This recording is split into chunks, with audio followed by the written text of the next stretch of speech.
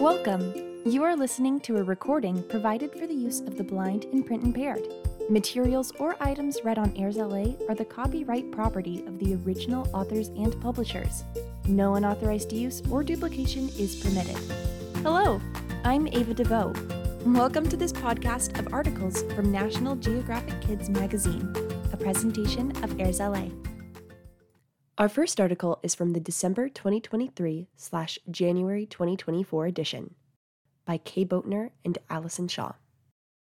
Our first article is a continuation of the Special Endangered Animals issue with comeback critter number 2, scarlet macaws. Eco-heroes take action to make sure these flyers are on the rise. A brightly colored scarlet macaw soars over 1,000-year-old ruins in Honduras, a country in Central America. After passing over an ancient pyramid, the scarlet macaw lands on a carved stone sculpture of itself.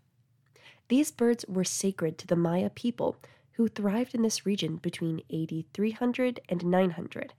This site, called the Copan Ruins, has more macaw imagery than any other Maya spot. But by the early 2000s, real scarlet macaws were in danger of disappearing from this region. Poaching problems. With their colorful feathers, curious nature, and ability to mimic human speech, many people wanted scarlet macaws as pets throughout the 1900s, especially in the United States. So local people would climb trees in Central American forests to nab scarlet macaw chicks. One bird could be worth an entire month's wages. When macaw numbers were crashing, the Honduran government passed a law in 1990 that made it illegal to take the birds. They also hoped that making it the country's national bird would protect it.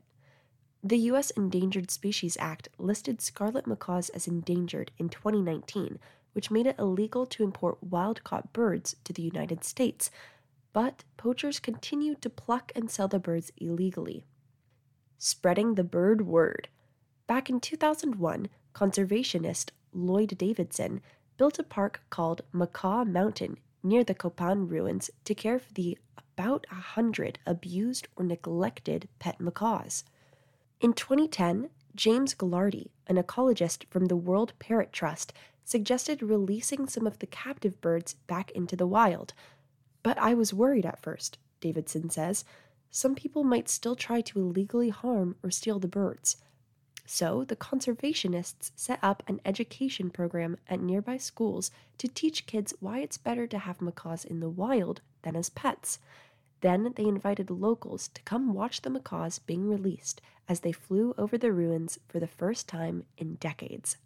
Macaw Mountain's partner, called Pro Alas, alas means wings in Spanish, has since released over 200 macaws. Today, many locals feel protective of the birds and call Pro Alas if they find a hurt macaw or suspect that poaching is happening. Best of all, the plan proved that captive macaws can adapt to the wild again.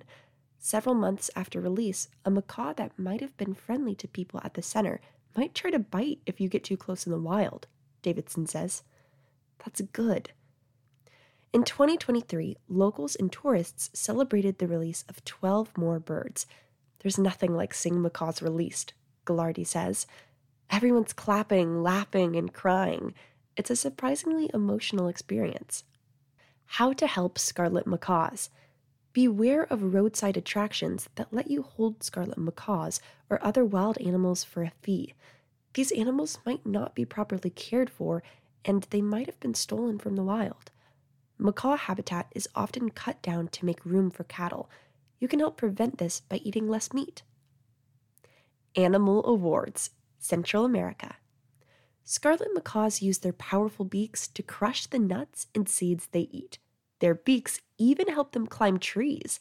So if we were giving out awards, scarlet macaws would win Best Beak. Here are 3 other endangered animals in Central America that deserve their own trophy. Loudest howl.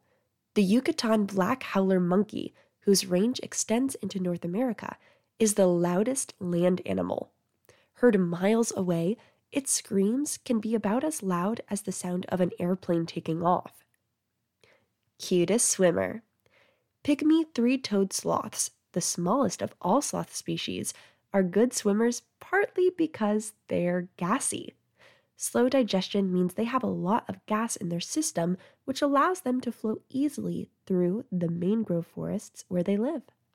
Fiercest punch. The Honduras spike thumb frog gets its name from a second thumb males have on their front legs. It's a fleshy appendage that hides a bone the amphibians use in fights with other frogs. Our next article is a continuation of the Special Endangered Animals issue with comeback critter number 3, Persian fallow deer. Conservationists give these creatures another chance to thrive. A sandy-colored deer with white spots springs out of a wooden crate. A park ranger has just released the GPS-collared critter as part of a plan to save the Persian fallow deer. Standing just 3 feet tall at the shoulder, this animal is one of the rarest species of deer in the world. Once thought to be extinct, today these deer are returning to the oak and pistachio woodlands they used to roam. Ancient animals. Persian fallow deer were once common across West Asia. For over 11,000 years, they were an important source of food for people living in the region. These deer appear in ancient pottery and art, and experts think ancient Egyptians might have even kept them as pets. But as human populations increased and needed more food, the deer's numbers declined, especially after firearms killed them in higher numbers. By the 1940s, scientists thought the rare deer was extinct. Staying safe. But in 1956, a herd of 25 Persian fallow deer were discovered in southwestern Iran. The country built a reserve around the area where the animals were found, and scientists brought a few of the deer into outdoor enclosures at Dasht-e-Naz Wildlife Refuge in northern central Iran. The U.S. government listed the deer as endangered under the U.S. Endangered Species Act, making it illegal to import the deer or their parts. Since the animals were brought to Dasht-e-Naz, scientists like Ikrami Berang have studied the captive deer and made sure they could breed in safety. Today, about 400 deer are in Iran, living in fenced reserves and on protected islands in Lake Urmia, the largest lake in the country. Iran's government is currently trying to release some of the animals back into the wild. Roaming free.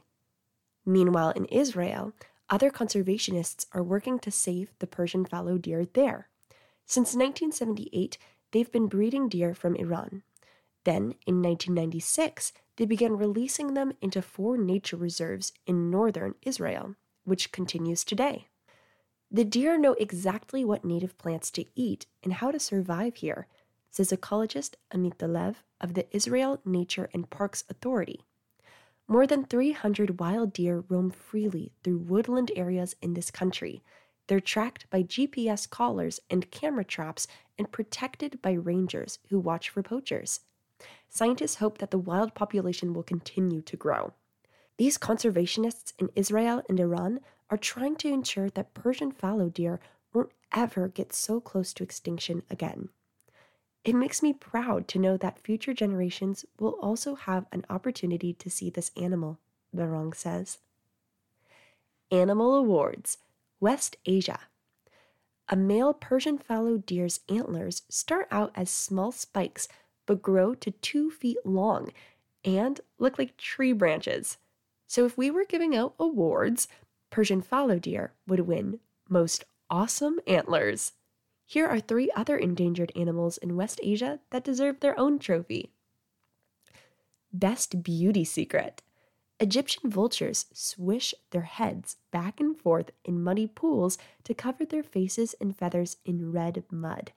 Scientists aren't sure why the birds wear this makeup, but think it might help mates bond. It may also keep them cool. Cutest nickname. Golden hamsters, aka teddy bear hamsters, are popular pets. Small populations of these cuties can still be found in the wild in Syria and Turkey. Coolest disappearing trick. Wagner's viper was first described by scientists in 1846, then not seen again till 1986, 140 years later. These venomous snakes are masters at hiding out in the Rocky Mountains where they live. That brings us to the end of today's articles. If you'd like to find out more about AIRSLA and the types of programs we offer, follow us at any of the social media links at the top of the pages on our website. Please help us out by clicking the like buttons. This podcast is for sole use of the blind, low vision, and print-impaired listeners. Any unauthorized use is prohibited. I'm Ava DeVoe, and I'll be back soon with another article. Thanks for listening.